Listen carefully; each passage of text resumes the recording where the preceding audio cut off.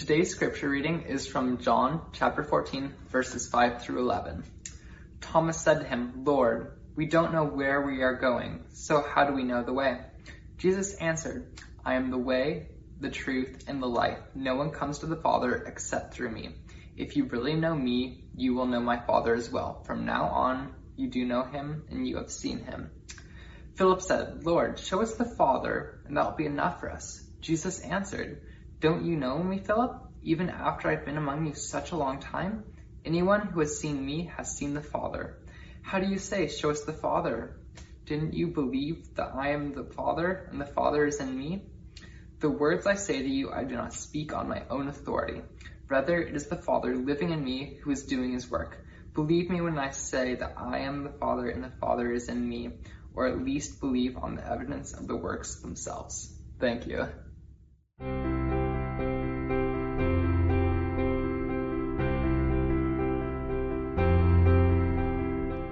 Good morning, church. I'm Nancy, one of the pastors on the team, and it is so good to gather with you this morning. A little insight to my childhood. When I was young, I loved to play with Barbies.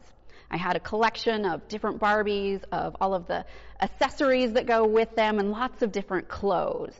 And one time a friend was over and we decided to play Barbies, and she picked out the most fabulous white dress that I had, and she put it on the Barbie she was playing with. I think we were getting them ready to go to a wedding celebration. So here she has the white flowing dress, and then she picked brown cowboy boots and put those on with the dress. And I looked at her and said, "That's not the way that goes." She's like, "But that's the way I like it." I said, "Well, they can't go to a wedding like that." She's like, "Well, maybe we'll play something else. Can we go to a celebration of some other sort, a birthday party?" "No, you can't wear a white dress with brown cowboy boots like that. That's not the way it happens." She's like, "I like it this way." So, of course, I decided we were done playing Barbies. I put them all away, and if she ever wanted to play them again, we went to her house to play with her Barbies and her assortment of shoes. We didn't play with my Barbies because that was not the way we did it. I wonder if that's true for you too, and just even small patterns of life. Do you have a way that you do things, certain patterns of behavior that sometimes we just take for granted, that it's just the way we do it? Let me give you a few examples. Your dishwasher. Your top rack. Do you load it from the front to the back or the back to the front? And the plates on the lower level, do they all face a certain direction? To the left, to the right, to the center?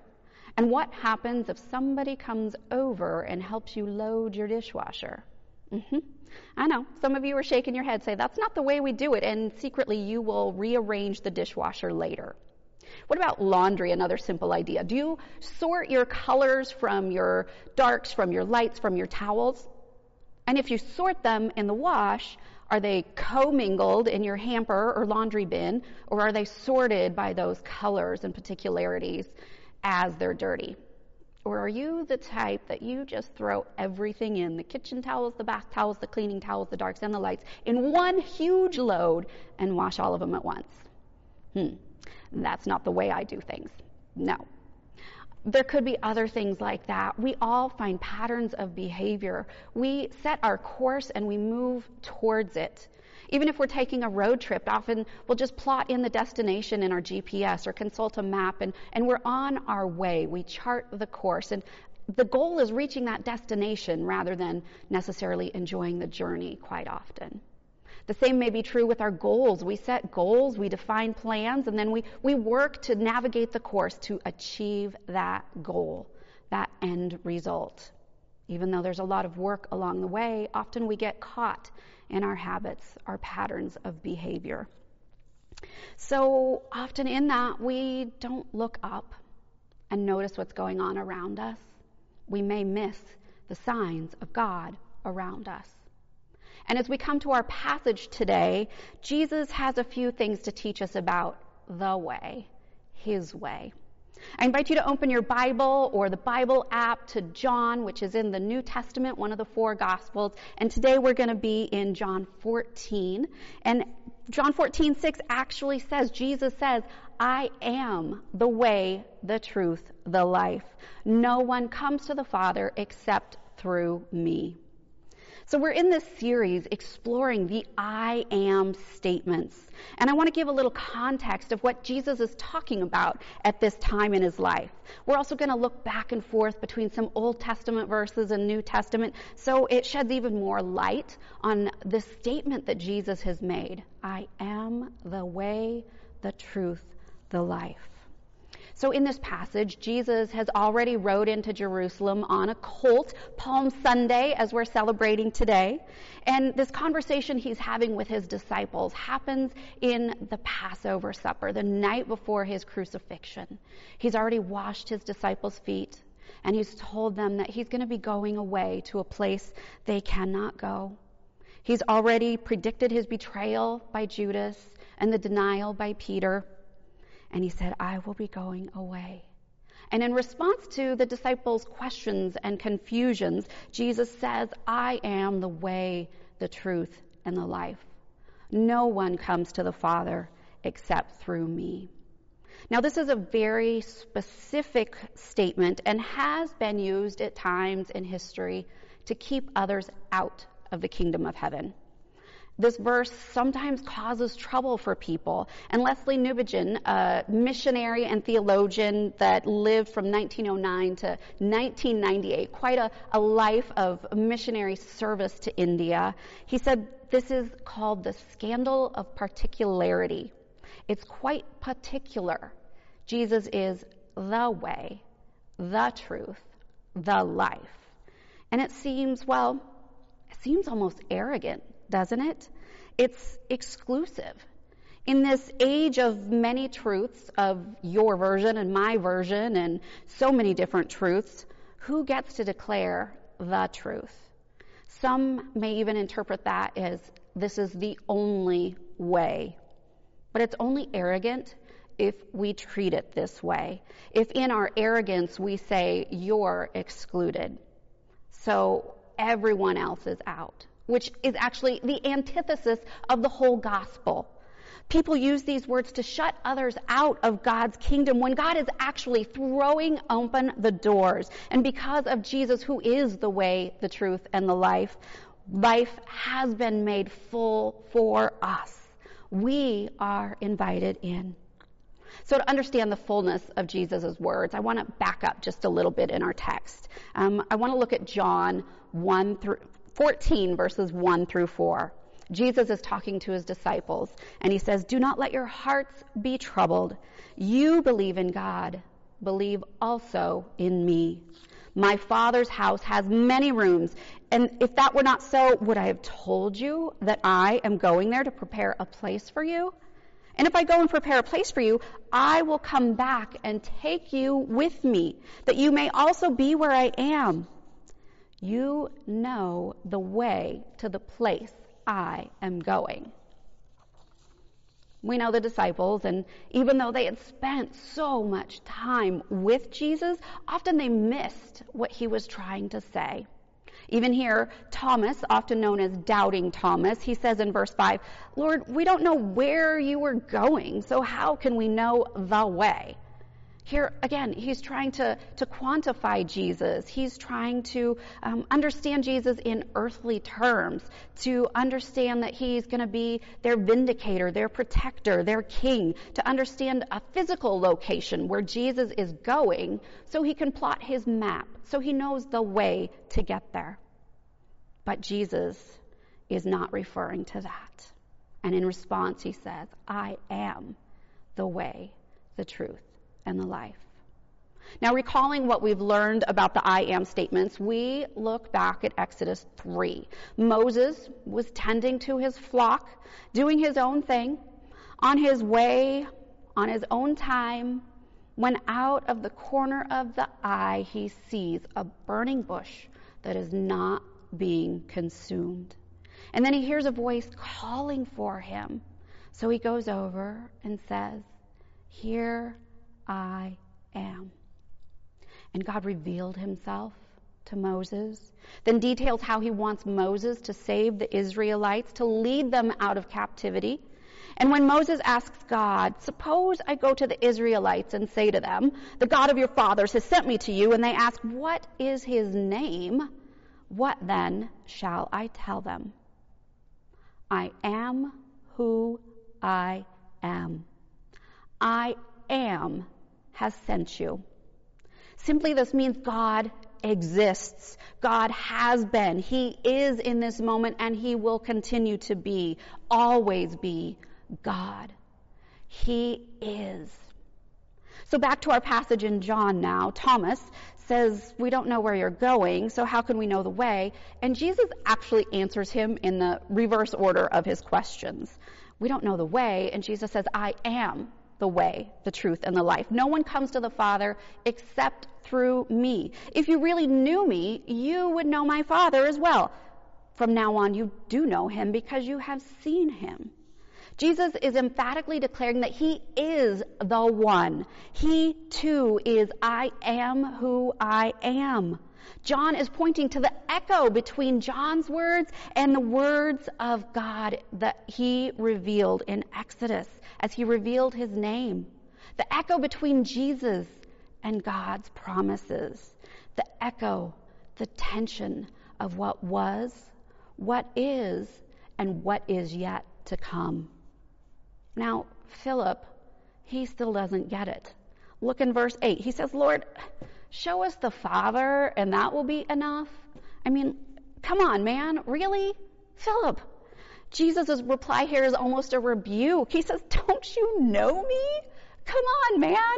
Even after I've been among you for such a long time, anyone who has seen the Father has seen me.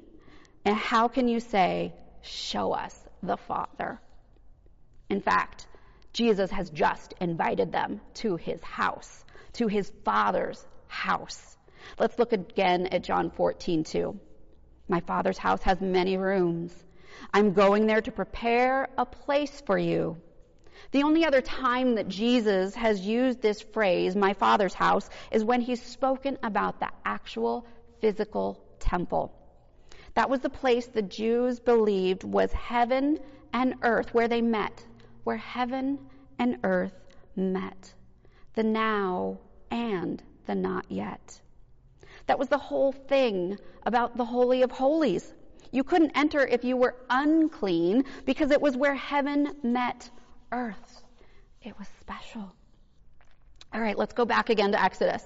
After Moses left the Israelites and led them from Egypt and into the desert, God was with them. Kids, do you remember how God was with them? He was in that pillar of fire at night that provided warmth and led them. And he was in the cloud during the day that provided shade and covering and protection for them. He was the great I am, and he gave them the 10 commandments, the laws, as a way to live a life free to worship him, not as a set of rules or commandments to control them.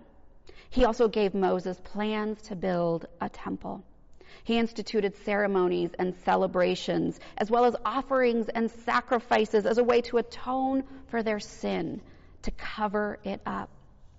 And if you remember, God's presence settled in the Holy of Holies. The temple was honored as the place where God dwelled and would meet his people. The temple was not a structure for corporate worship, somewhat as we understand a sanctuary today, but a place for God to dwell in the middle of his people.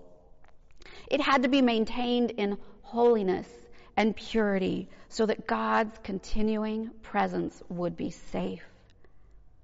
In Exodus 25 and 26, we see great detail that God gave of how to build the temple. And in 25:8, God says, "Then make them a sanctuary for me, and I will dwell among them." And Exodus and Leviticus continue with the detailed instruction and how the presence of God would be with them at the very center of the camp. So the great I am would be with his people. So the loving Father could be present among his people. So I want to show you an outline of the tabernacle, these very specific instructions. There was the outer walls that had fabric draped, and there was a certain distance between each post. There was one entrance, and then there was the place where people offered their sacrifices, and then where they cleansed themselves. And then as they go further into that tabernacle, there was the Holy of Holies, the place where God dwelt.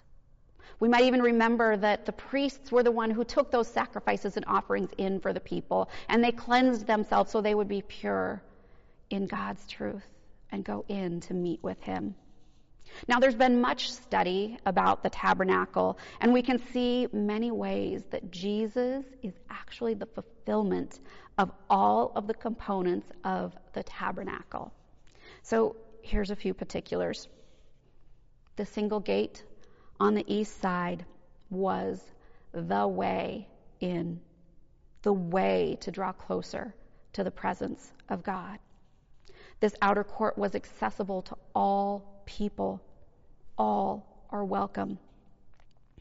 This is where the ceremonial washings would occur, here in the center, and then into the holy place where the altar of incense and the golden lampstand was, and finally to the Holy of Holies, the dwelling place of God, the place of life, the way, the truth, the life. The plans and purposes described in the Old Testament, the way of God, is finding fullness and completion in Jesus. In the new covenant, we are invited into this new way of life, this space of life. The sanctification of the temple is no longer necessary because Jesus has come into the world. Jesus, the one consecrated by God, has come.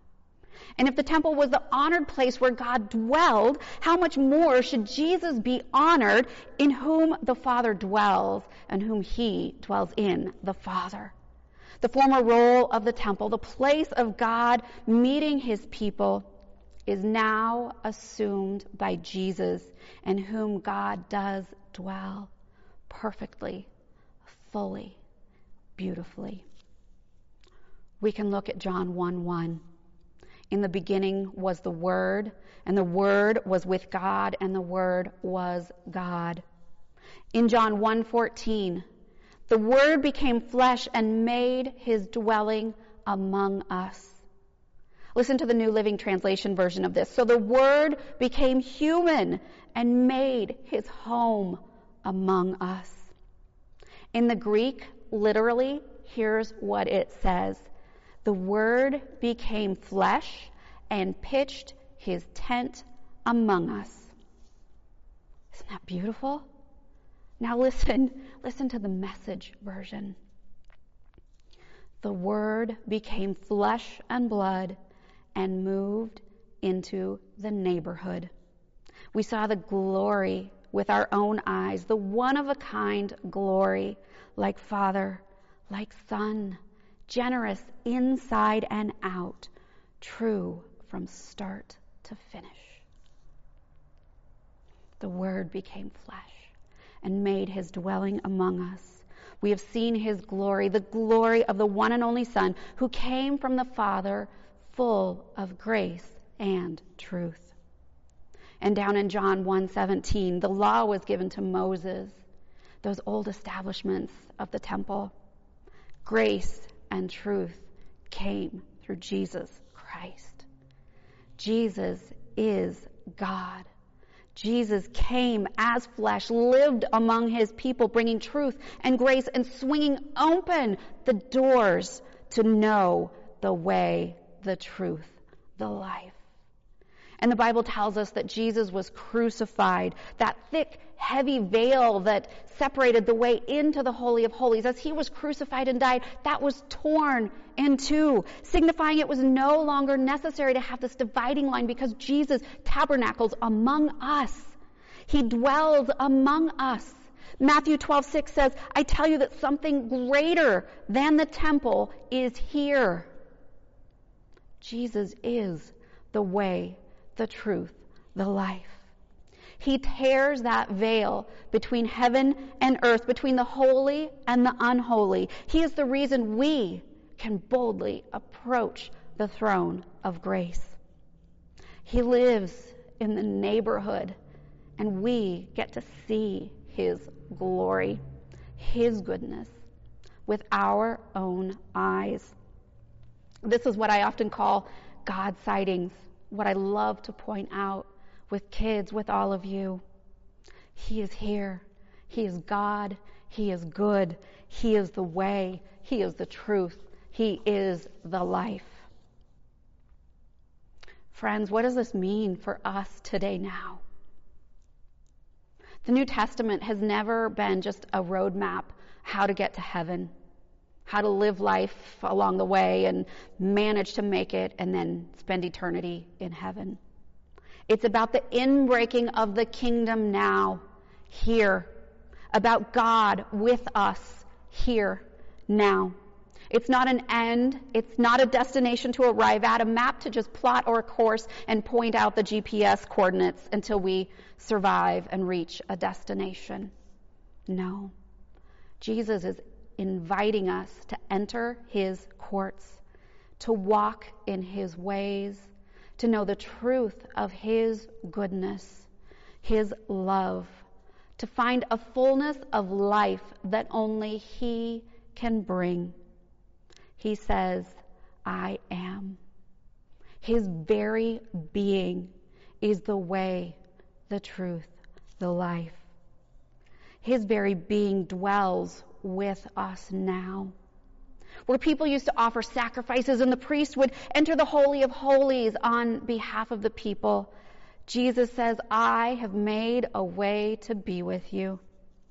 To be with you in the ordinary, average moments of your day, in the dark, in the despair, in the joy, in the celebration. In John 14:10 and 11, he says, the words I say to you, I do not speak on my own authority. Rather, it is the Father living in me who is doing this work. That work, friends, is in us. When we trust in the life, death, and resurrection of Jesus, when we believe he is the way, the truth, and the life, we gain access to the kingdom now. We know the Father now. We are assured of eternal life now. And that's a radical shift from doing things my own way, of plotting my own course, of trying to control my own outcomes. We get to walk with Jesus now, to trust him, to receive the gift of the Holy Spirit who guides us, who walks with us. And as we spend time with Jesus, we know he dwells in us, showing us his truth, showing us this with God life.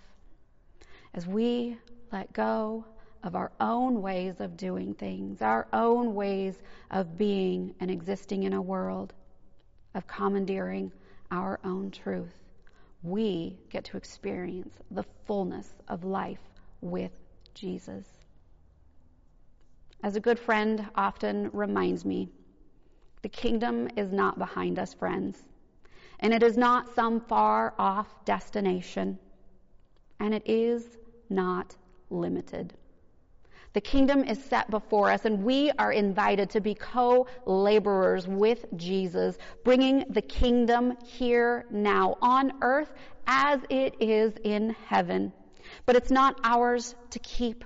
It's not ours alone.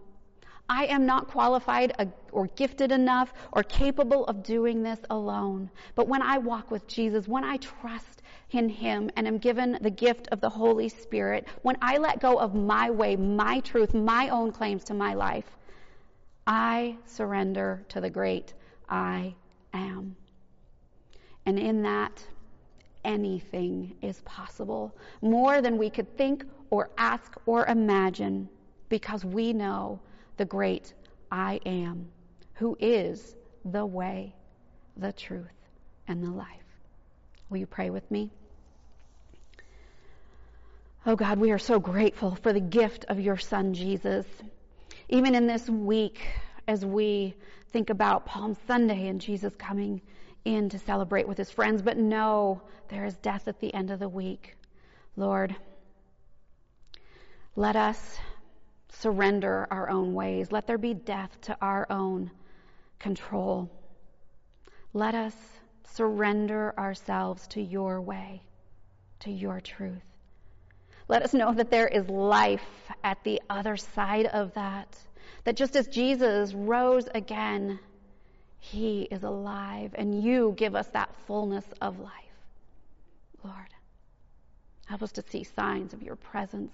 Help us to be co-laborers to bring the kingdom now. Lord, you are good. In the name of the Father, Son, and Holy Spirit we pray. Amen.